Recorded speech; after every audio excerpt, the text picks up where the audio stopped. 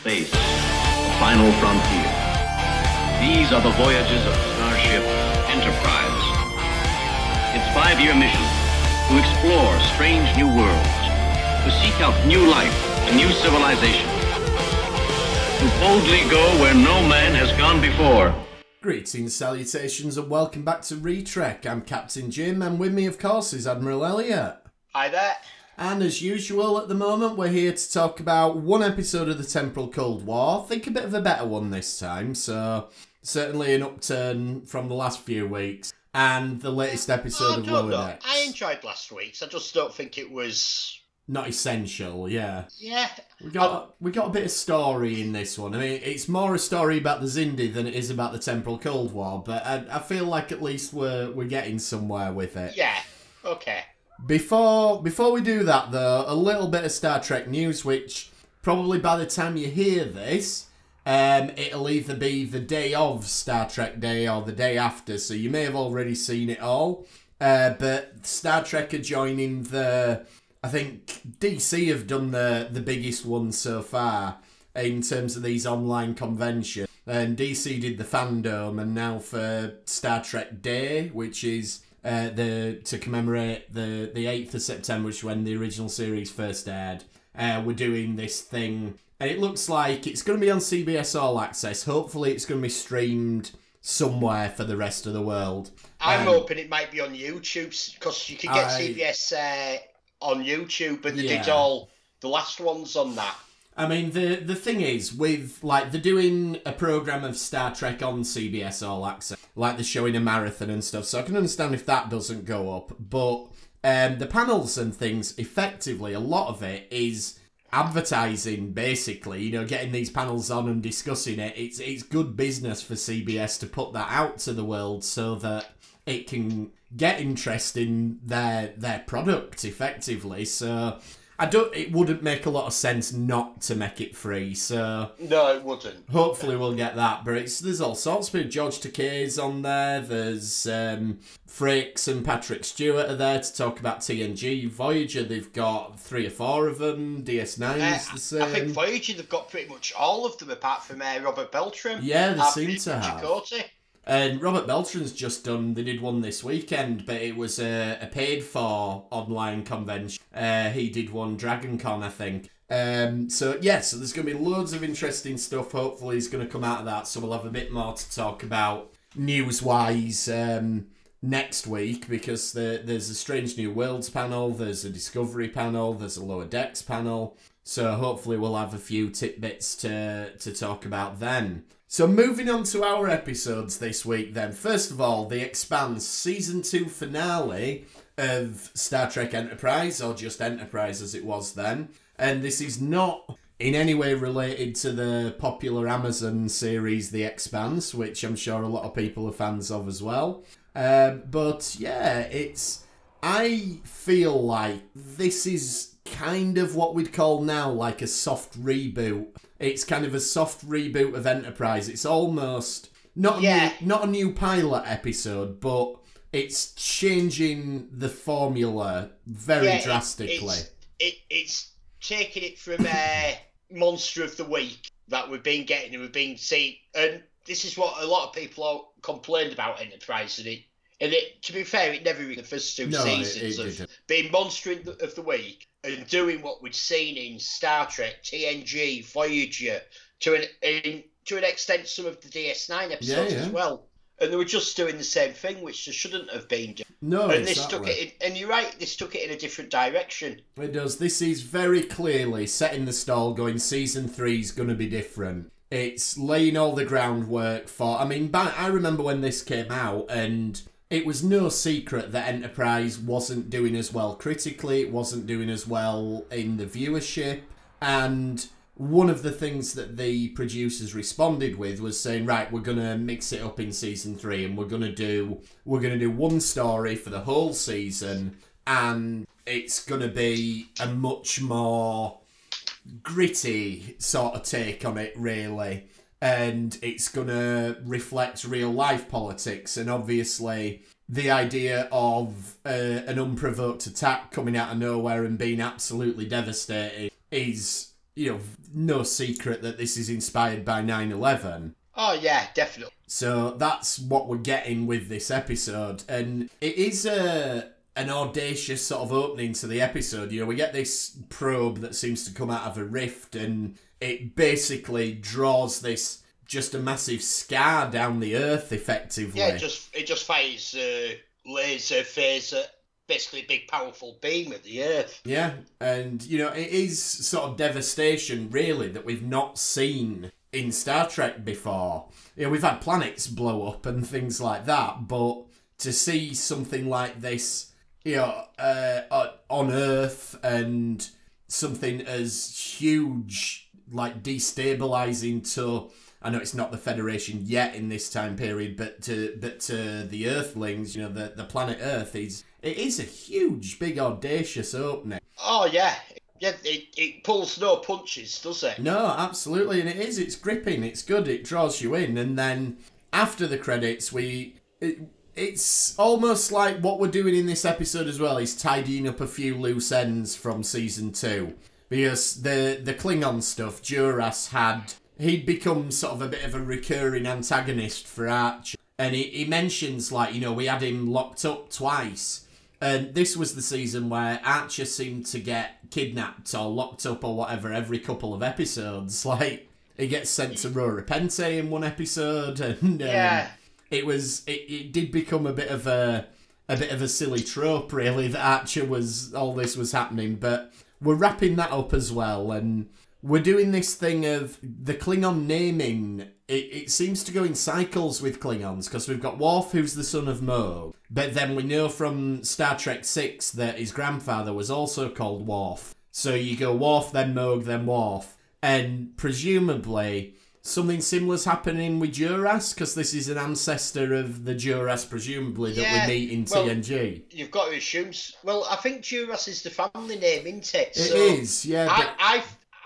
Do we ever find out what Worf's other name is? No, I don't think Klingons have them, do they? They're just sort of Worf of the house of... I think what it is that... so Morg would be like the first name, but it'd be Morg Worf. Maybe, yeah. It's what I'm thinking. So when he was about, it'd have been just known as Worf. It could have been that, yeah. I think it would, because that's the only way I can make sense of it. That from generation to generation to generation, you're all called Worf. Yeah, that's true. At least two of them. I mean, you do get that in families. I mean, more so in America than in the UK, but you do get people who are like so-and-so the third and so-and-so junior, and yeah. So either way, the Duras family have always been a bunch of scummers, really. They're always the bad guys. And we know that he's coming after Archer, so we're going to get that wrapped up this episode. There's something weird I want to touch on a little bit later on in terms of the timing of it all, but we're setting up that as a threat. And then the main thing is we get a briefing by Archer, and he's essentially letting the crew know what's happened on Earth. And I think it's really good acting from Scott Bakula. Like, his face just looks haunted when he's talking about it. And that's something he'll develop that. He's had messages obviously from Starfleet commanders informing the crew, but they want to know things. It's like Trip wants to know what part of Florida. Yeah, exactly. Arch doesn't have that information to give him. No, that's it. And we sort of had this before with Archer, that he doesn't always know the right thing to do. Like, we talked about that in the one where they were saying the mission was going to be over at the start of Shockwave and everything, and he is the first person to be in this position and have to deal with all this, and they're cut off from everyone else. They're out in the middle of nowhere, and I think he sells that really, really well. Scott Bakula does a really good job with it. And there's this thing recurring through the episode where every time it's addressed, we get an updated casualty report, and it's, at the start it's a few 100,000, then it's 1 to 2 million, and I think we end up with about 7 million as but by the time they get back to Earth, they're up to 7 million dead. Yeah, so it is a huge, devastating event that's happened. And then, meanwhile, we get the Suliban again turn up, and this is where we get his temporal Cold War. They kidnap Archer again, so that's another kidnapping for Archer in season 2. And he meets Future Guy, finally. Well, Or he he's meets kind of met him before. Sullivan's mysterious future guy. Yeah, but this time, Future Guy sort of is almost on the good guy's side. At least he's making some sort of truce with Archer here. Now, this is really weird because all the way through, up till now, the Sullivan's time guy, Future Guy, his objective has been to get Enterprise recalled back to Earth so the Federation doesn't happen. That seems to be his end goal, is stop the Federation. Stop the Federation. So here we have that is warning Archer that there's another faction, so this is a fourth faction. Yeah. Now, we don't really know, apart from Daniels, who we think is Federation. Yeah.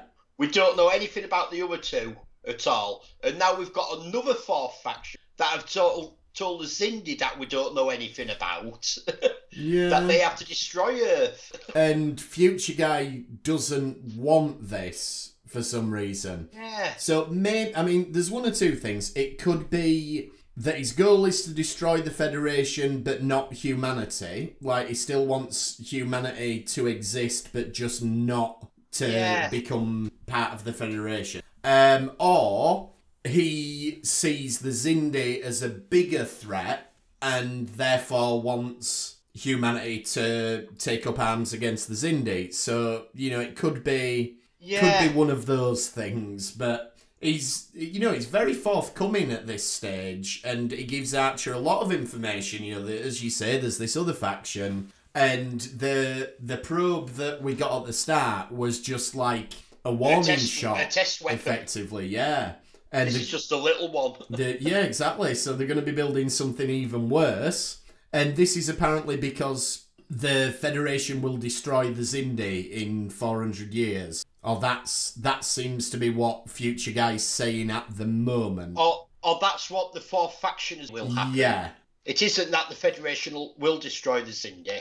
This fourth faction has told the Xindi this is what's going to happen, So that looks to be what the state of play is at the moment. So again, I don't remember how much more explanation for this we get in season 3, so I'm hoping we will get a little bit more about this other faction.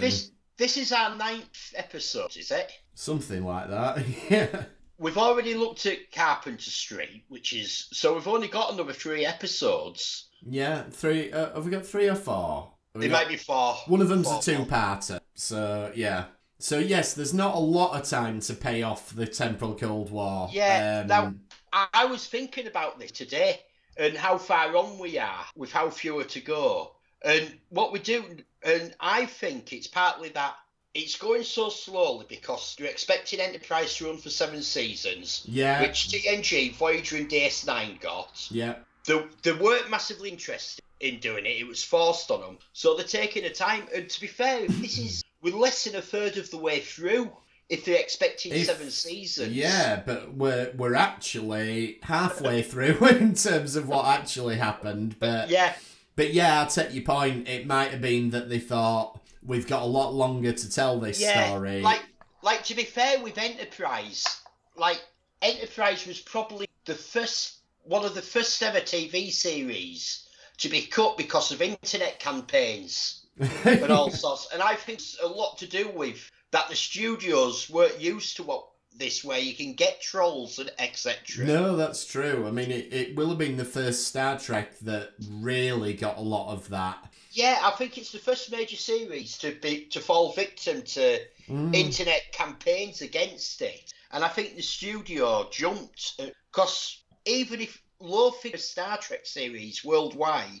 are actually massive for any other series worldwide. Yeah, absolutely. And as we always say when we're talking about Star Trek, it's all the ancillary stuff that comes with it, the toys, the DVD sales, the comic books, the novels, it's endless, but... Yeah, and I'm not sure how many countries is it that the original series is still being shown in every single day. Oh, absolutely. On reruns, it's massive business. Is. And, not to take anything away from Enterprise, because Enterprise does also get, it's on heavy rotation repeats and everything. Yeah. So, I'm sure they've more than made the money back off of it, and I'm sure had they done 7, that would have also done business. But either way, we're halfway through the story of Enterprise now, effectively. And so the rest of the episode, then, we do get Duras attacks them, and they manage to fight it off, and you get this pretty cool scene where you get other Earth vessels coming into it. Yeah. Sort of like the early Earth Defence Force. Yeah, I like some of them ships. They look, because they're actually different designs as well. Yeah. And I suppose because they make a point in this episode that the NX-02's still being built, so they couldn't have just reused the Enterprise model for it. So which makes a lot of sense. The Enterprise was the prototype. Yeah, so I really enjoy that, seeing other ships coming and everything. And then we get sort of the main part of the episode is what goes on Earth, and Archer wants to go on a mission to get the Xindi. The Vulcans are not keen on it. The Vulcans still adamant time travel's impossible. Yeah, and they don't want them to go either, because we find out where we get the title from, The Expanse, and it's this Delphic Expanse. Archer compares it to like the Bermuda Triangle. Yeah. And the Vulcans have these videos of Vulcans going insane, and well, they don't show that. That's actually shown a lot later on by T'Pol on the Enterprise. Yes, already on the way.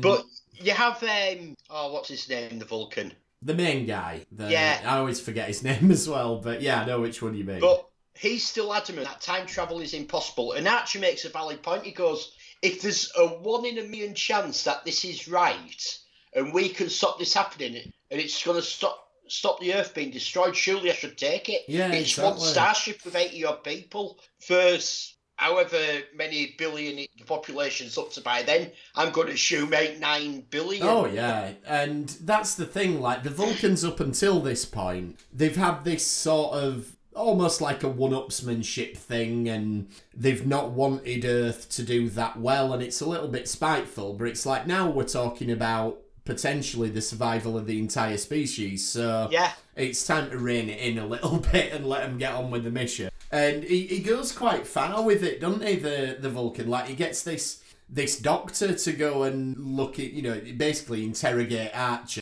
and he's pretending to be a doctor, but he's not, he's a psychologist. And I like Phlox's reaction in that scene, that he's like, where's your medical ethic? Yeah, when he looks into it, this examination is over. Yeah, I really like Phlox in that he's standing by his Hippocratic oath, and he's taking the moral high ground and everything. I like that from him. You don't often see Phlox get sort of angry, but I think it's deserved in that situation. And meanwhile, we've also got Reed and Trip, and we have this thing running throughout that Trip's lost his sister, effectively. Yeah, his sister was in Florida. Yeah, there's a little bit. There's nothing left to bury. And yeah, and later Reed talks about, they had like a memorial, but that was when they were on their way back to Earth, sort of, which... This is where the timeline with the Klingons, I'm not sure, really adds up, because right at the start of the episode, just after the probe attack, we get this thing of them saying, right, we're sending Duras. But then he attacks just as they're coming back to Earth, which is presumably months later. Well, if we look at Broken Bow, it should have taken Duras 2 weeks to get to Earth. True, yeah. So we've got to assume it's taken Enterprise 2 weeks to get back. Well, but there's a line from Reed later on where he's talking to Trip, and he says they had like a memorial service a couple of months ago. Yeah. So it's either that it took the Enterprise... It's either it took the Enterprise months to get back, or they spend months on Earth. Either way... I think they've maybe actually spent months on Earth. In that case, then, when... the reason I'm going on that is that when they look at the NX-02, they say it's still got 14 months till it's ready. Yeah. When they're building it. So they're not massively fast at building ships. This is as fast as they can build one. And they're doing a big retrofit on the Enterprise as well. Yeah. So they've done the Enterprise refit. So I've got a feeling that they haven't been their days. And I'm going to give them that they've actually been at Earth quite a while. Well, if that's the case, that's fair enough, but then Duras doesn't attack again until they get to the Delphic Expanse, so he's been very patient, waiting for them to expose themselves again. Well, he's actually after Archer, so... Yeah, no, it's just that... Archer and Archer's down on Earth, so that probably makes it a lot harder for I'm them. sure it does, but it just sort of... It's a little bit weird within the context of the episode. So obviously the episode only takes 45 minutes. So yeah, it the feels... passage of time isn't conveyed very well. Yeah, so it feels like, the Klingon just keeps attacking him, but actually there's a big space in time going on here. So it makes these bookends with the Klingon ship a little bit odd when you really start thinking about it. But it's not a plot hole or anything. It's just it takes longer than you might get the impression of just watching the episode. And yeah, he attacks them again when they set off from Earth. But now they've got upgraded weapons, they see him off pretty easily. So, again, he attacks them on the way to Earth and gets frightened off by the other ship. Then he attacks them when they're leaving Earth, so what's he done in the meantime? Has he just been hanging around waiting for him to... Yeah, he's just had a chilled out time. Just a little bit like Nero does in Star Trek 2009. He just waits around for 20 odd years for his next... Well, yeah, like the deleted scenes actually explain where he was, which... They do, yeah, and there's... It doesn't make a lot of sense, actually. When you see the deleted scenes that explain where he was for 27 years, it makes a lot more sense than just sort of hanging about for it does a years. Lot. So, yeah, then the other main thing is T'Pol deciding to stay. And obviously, we've talked about T'Pol and how far she's come along. And, it's obvious to us that she's going to stay, but I think that's good. It reinforces the relationship between her and Archer, and it shows that she's on the side of the crew and everything. So yeah. I like where her characters go. Yeah, I quite... we didn't find out the same amount of stuff as you do nowadays. No. About cast for the future seasons and how long they're signed up for. Because you can work out who's leaving series now if you want to on the internet. Oh, yeah. You didn't have it then. And this is end of season. We know it's not being very well. And it's sort of like, oh, well, is T'Pol leaving now? Yeah, could they be getting rid of one of the main cast members, save a bit of money? Because, like, Archer says, doesn't he? Because he's asked how many of your crew are going to stay with you, and he goes, oh, I think 8 or 9 might leave. Yeah. And we also get the reference to the Makos that they're bringing on board. We don't meet them this episode, but we're moving towards a more militarised sort of thing on the Enterprise, which, again, that's going to pay off next season. We're going to get to explore that. And also, the Makos are referenced in Star Trek Beyond, so... There are elements being introduced that are going to have repercussions in the wider Star Trek canon and everything. Yeah, I think it makes sense that they're still a military.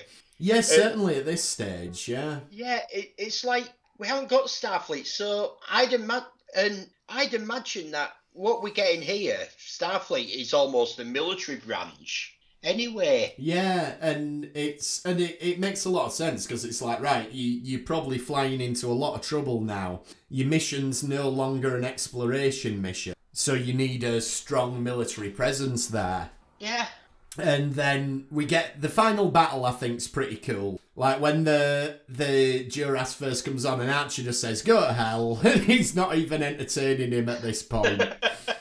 Yeah, well, he's too busy. He's got more important things. Yeah, exactly. And it's almost, you could read it as sort of a metaphor for where the show's going, that like, right, we're going to kill off these dangling plot threads from season 2. We've got a better idea now.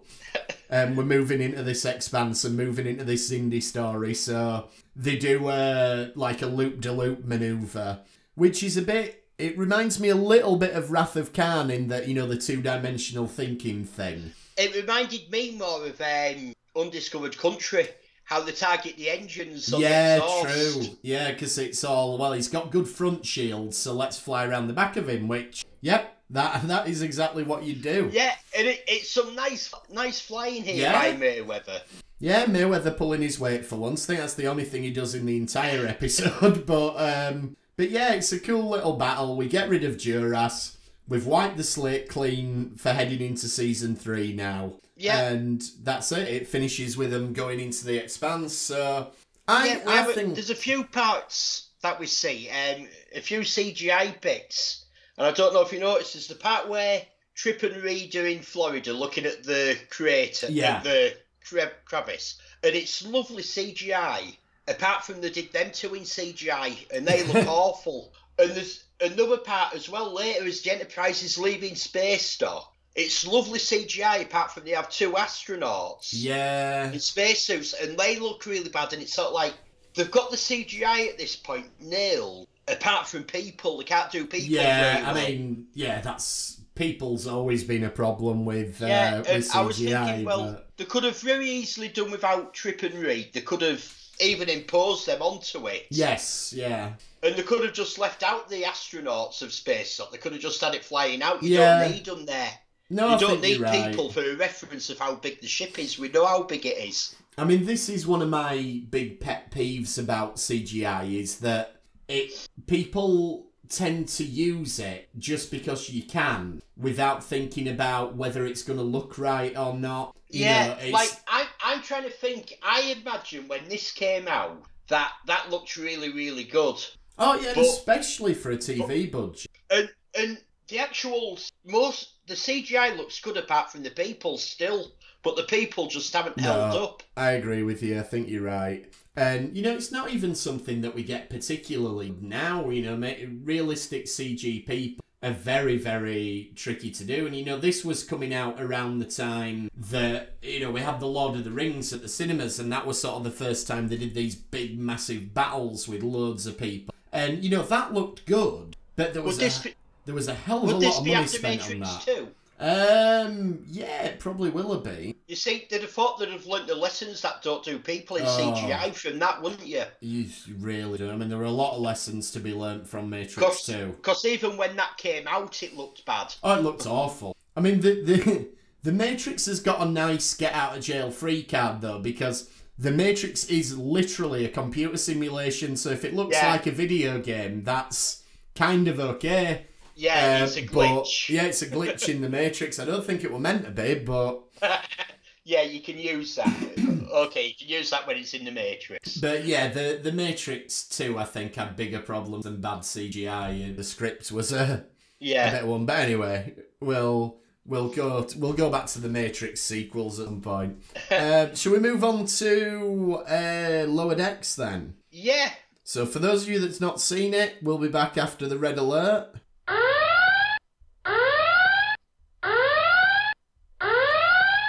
And then for those of you who have seen the latest episode of Lower Decks, which was called Cupid's Errant Arrow, I thought it was another good one. Yeah, I enjoyed this. I think it's like just it's the proper episodes of Star Trek. Like, I think that we've all been sold the wrong thing with this show. Yes. We were sold a comedy Star Trek. Yeah. And we should have just been told we've got an animated Star Trek show that's got some humour to it. Yes, I think you're absolutely right. I think the marketing leaned heavily into it's a comedy. As opposed to leaning in, no, this is a bloody good Star Trek series. Yeah, this is what people have been asking for, is a weekly Star Trek series. It's set more or less in the TNG era, you know, it's set just after Nemesis. Yeah. And yeah, I think these last couple of episodes we've shifted now to more of a focus on story. And I think the show's better for it.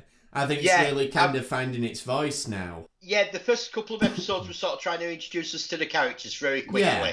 Which is fair enough, and it did a good job. It introduced us to the characters in short order. But we're past that now. We know who the guy everyone is. Yeah. So just tell us good Star Trek stories every week. And I think that's what they seem to be doing. They do, yeah. Am I right in saying this episode there was no pre-credits scene? It just went straight into the credits? Yeah, it just goes straight into the credits.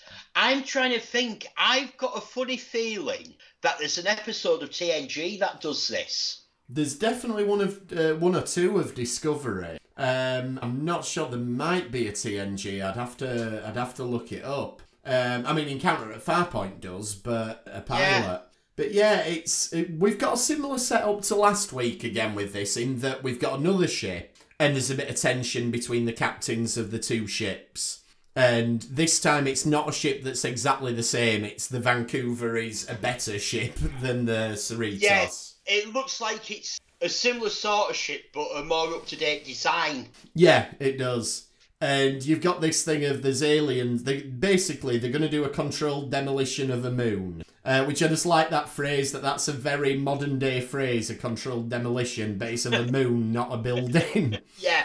And you get all these aliens arguing over it. And I noticed one of them said it's all conspiracy by the government, which I think that is a dig at a certain, how shall we put it?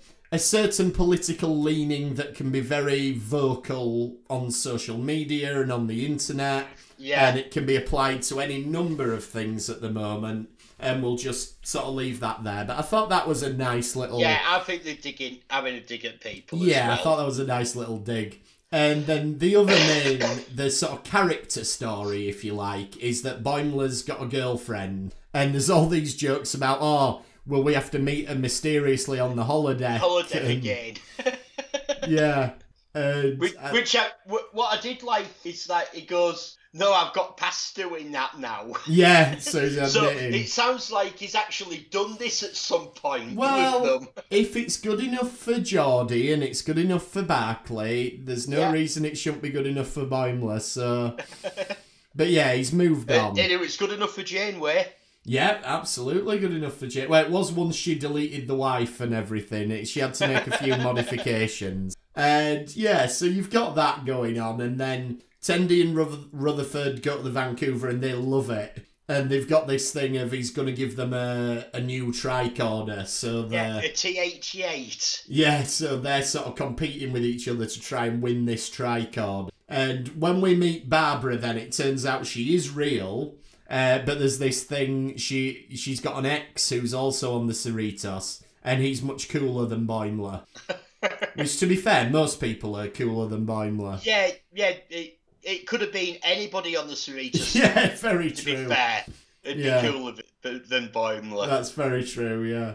And Mariner obviously takes this dislike to her, and she's running through all these things like it could be an alien. And she goes... It could, or a parasite's taken over. Yeah, she runs through all these things in the episode, which are all things that we've seen in various episodes. Well, we get a nice little memory flashback from Mariner where she talks about this actually happening. Yeah, that flashback's great. So we get the TNG First Contact Nemesis era uniforms. Yeah, we see DS9. Yeah, it's docked at DS9, which is really nice to see DS9 again. Though, I think the scene is actually taking place aboard their ship. We're not actually on DS9. No, we're not on DS9, but it's on their ship. Well, I'm assuming it's on their ship. It's docked at DS9. Yeah, and what, I don't take credit for noticing this myself, but I read it in various articles. The ship that we see is the same ship that Beverly has in All Good Things. Yeah.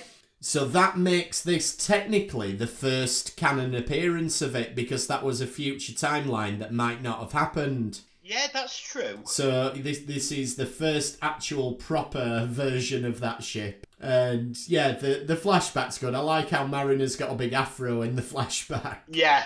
Just to differentiate it, make it a younger version. There's been a bit of talk about how the timeline matches up with this, because obviously we've got the DS9 era uniforms, so the earliest that this could be is after First Contact and after the middle of DS9 season 5. So yes, that's the earliest it could be set. But they're gossiping about Lore teaming up with the Borg, which was a lot earlier than that. But then also, this is where we are now in the Lower Decks timeline is quite a few years later than First Contact and everything. So where does it fit with Mariner and her timeline? And I've read various articles about it. Well, we had it last week where Boimler said that Mariner was the same age as him. Yeah. But we already know that she served on 5 other starships. Well, that's probably she keeps getting chucked off though. But yeah, but I've got a feeling that there's something going on there that has got to come out about her age. Yeah, I mean, there's a good article. I won't sort of repeat everything they say in it, but if you look on Den of Geek, the website, there's a good article that looks at all the possibilities of when this scene could be set. And yeah, I'll let people go away and read that. So there's various times it could be set in. Some of them make a bit more sense, some of them make a bit less. But one of them that they mention is that, as you just said, that Mariner might be a time traveller or something, that there's something we don't know. Yeah, or she's not. Maybe she's not human. Maybe that's why she resents her mother so much. Maybe it's not a real mother. She could be like Guinan. She could be an Elorian, and they're very, very long-lived. Another little throwaway line in that scene that I like, though, is when they're talking about the Enterprise, they go, it's a new thing with them every week. Yeah. Which is obviously a very meta... We got an episode every week. Yeah, very meta-textual reference. So I like that. And there's a bit earlier on where they're talking about, I think it's how one of the guys looks, and they say it's a Kirk Sunday with Trip Tucker sprinkles. So again, lots of references there. Yeah, they're quite good. Yeah, they are. They have toned it down a bit. Actually. They have. Like, the first episode was almost every other line was yeah, and especially Mariner right at the end just rattled off the names of about 20 different characters all in a row. But yeah, there's some really good stuff. Like, the overall situation with the aliens gets mostly sorted out. There's quite a good bit where it turns out that the population of the planet's just 2 people. And they're like, okay, right, you're moving on. We're not even going to bother for that. And yeah, there's loads of different stuff going on in this episode. I like Mariner's wall where she's trying to work out what's going on, and we've got like the salt vampire and what looks to be the version of Lal that they had before she chose her appearance. Yeah, there's quite a few in there. Transporter clones like Tom Riker and... Yeah, it was well done, and she's could be Suliban. Yeah, Suliban, good call back there. Reference. Yeah, that works out nicely for us since we're dealing with them a lot. Yeah, well, to be fair though, that's the first time the Suliban are mentioned. Yeah. This after Enterprise. Yeah. So they are still about in the universe. Yeah. So it sort of ties in a species that we had in Enterprise that had never been mentioned in all the subsequent series. No, it is good when in the timeline actually happen after. Yeah, it's good when we get little call-outs like that. They're not sweeping anything under the carpet. We're not pretending that, Enterprise never happened or anything, even if it's not the most popular. So yeah, it's good that we get those. It's like, I wonder if at any point we'll get any mentions of Discovery. Yeah, I would like that, certainly. Yeah. Well, like, everyone's meant to be on pain of death, isn't it, to mention anything of Discovery. That's true, yeah. It's going to be interesting if they actually bring Discovery into it or not. Yeah, who could mention it? I mean, there's the big thing of technically Picard would know about it because of his mind meld with Sarek. Yeah. But then I imagine that Picard would, because he also mind melded with Spock, he would know why it was all kept secret, so I would expect that he would honour it. So, I wouldn't expect... Picard did honour it, but I'm trying to think who else might it could be. If they will bring it in. There's all sorts of possibilities. I mean, it could always be... if they wanted to do it, they could always just say, right, it's been declassified now. They'll find a way if they... Yeah. And... No, it's just the way that Lower Decks is... Yeah, where the Lower Decks could get away with... I mean, they could have a reference maybe... to I don't know, Captain Giorgio, before she died before all of it, but then they pretended she hadn't, though maybe not. They could maybe reference Lorca, or they could just show the uniforms or one of the ships or something. Yeah, possibly.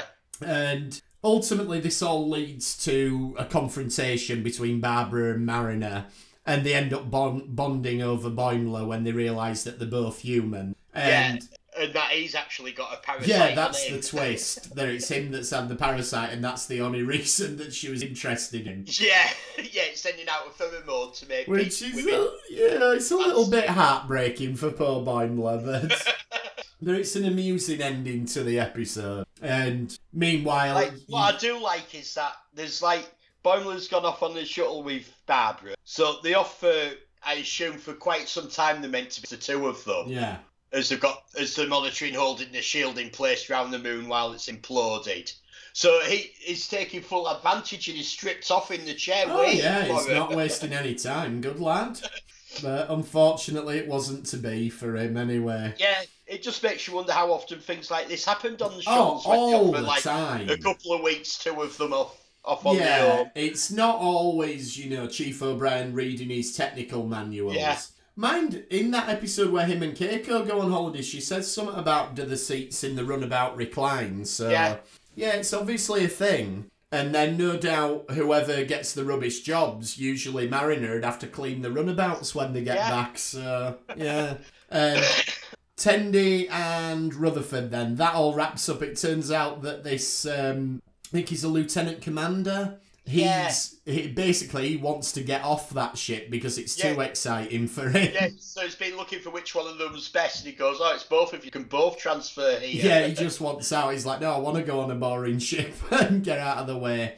And it ends up they nick loads of the tricorders in the end. So yeah, them two are quite funny together. Yeah, they are. And as I've said, I would like to see the pairings mixed up a little bit more. Because the default at the minute seems to be Boimler and Mariner and Tendi and Rutherford. Yeah. And I wouldn't mind mixing it up a little bit more and seeing how different pairings could enter. Like, I don't know, maybe have the 2 boys and the 2 girls and see how they bond separately. Or Mariner with Rutherford. Yeah, it'd be interesting. Because I imagine, like, Boimler rises to it when Mariner winds him up, but I'm not sure if Rutherford would, so that could be interesting, her trying to get a rise out of him. And and he's right into doing his job constantly, Yeah, isn't he? So that could I'd imagine that'd really bug her. Yeah, that could be really interesting. And I'm sure we'll get it at some point. But yeah, again, I think it's another strong episode. I think they're getting the balance right now. We're telling decent stories first that are quite funny, rather than... Yeah, I hope it carries on like this, like, get the story right and then put a bit of humour in. Yeah. And as I've said all along, I don't care if it's not funny in any way, shape or form, this series. No, if I it's don't. good Star Trek, I am happy with Star Trek. Yeah, exactly. But I think... for whatever reason, I think they want the comedy element, and that's been important in the creation of this. Yeah, so I think, like, let's be honest here, like, I'm approaching 50, you're approaching 40, and that's the demographics that are massive into Star Trek and are trying to get that younger audience. Yeah, they are. Which I don't blame. You need more generations moving through that are into Star Trek. Yeah, it's the key demographics, like the 18 to 35. Yeah. But then, I mean, we're probably not good examples because we've been into Star Trek, whatever demographic we fell into. But I can see that this is trying to get the Rick and Morty crowd and everything like that. But I think the comparison's not fair because it's not as out and out a comedy as Rick and Morty is, and I don't think it needs to be. I don't think it should be. No. If we keep the balance we're at now, I'm happy with it. But the balance it's got now, it's creating its own identity. Yeah. It's good humorous Star Trek. Yeah, exactly. And we've had great episodes of Star Trek in the past that have been funny to watch and had humour. Trouble with Tribbles. Yeah. It's a very funny episode, but it's proper Star Trek. Yeah, absolutely. In fact, it's one of the most popular Star Trek episodes out there. If you do polls, you get City on the Edge of Forever, Trouble with Tribbles are always up there in the top. Yeah, top they're 5. usually 1 and 2 in most cases, yeah. So I think that's about it then for this week with Lower Decks. We'll be back next time. We're carrying on with the Temporal Cold War. We're looking at a Season 3 episode. We're skipping over Carpenter Street because we covered that one a few weeks ago. Yeah, we might do a quick recap of what happened for the Temporal Cold War in which it. was, unsurprisingly, not very much. But... and then we'll be back as well with the next episode of Lower Decks. Hopefully we'll also have some news from this Star Trek. If you want to get in touch with us in the meantime, we're on Twitter at RetrekPod. You can email us retrekpod@gmail.com, or you can join the Facebook group, search for Retrek and come and have a chat with us on there. But thanks for trekking with us this time, and we'll see you next time on the Retrek. Thank you, bye-bye.